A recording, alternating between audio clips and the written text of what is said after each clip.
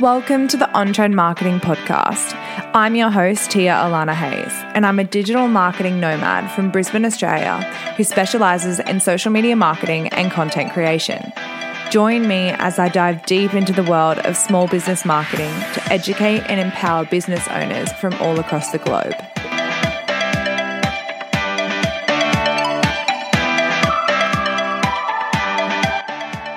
Hey guys, so it's no secret that I've been completely MIA from my podcast since late last year. And trust me, someone who is constantly harping on about consistency, it's been driving me crazy.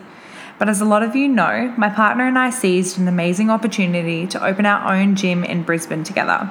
Whilst this was never on the 5-year plan, my partner and I have been working for ourselves for almost over 4 years, and when the opportunity arose, we took it. This gave us the freedom to base the On Trend office out of the gym and work together as a team every single day. Don't get me wrong, it definitely has its negatives, but the positives totally outweigh them. And to be honest with you guys, that's the reason I've been totally MIA. I put the podcast at the end of my list because I had so much more to focus on in both businesses.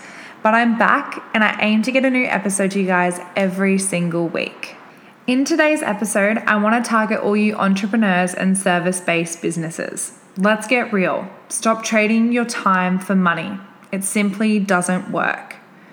I get questions all the time when it comes to the on-trend marketing price list from competitors asking why we charge what we charge. And the simple answer is we know our worth.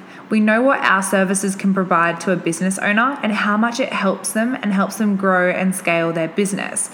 And without sounding cocky, we know we're the best in the business. We don't charge for our time, we charge per service because in our industry, time is the most precious thing we have. It's something that can either make or break our business. I want you to look at it this way. As a human, for the next 10 years, you most likely can't sustain every single week more than 40 to 50 hours work. So if you're charging, for example, $30 an hour, you've just made your maximum amount of income $1,500. And that's if you're working 50 hours every single week for the next 10 years.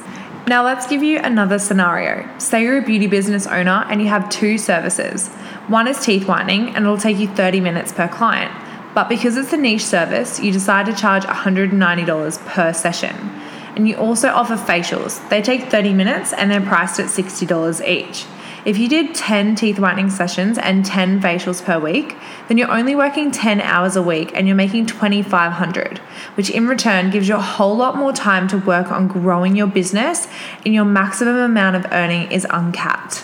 More and more every day, I see new service-based businesses popping up thinking the best way to get new clients or customers is to lower their prices.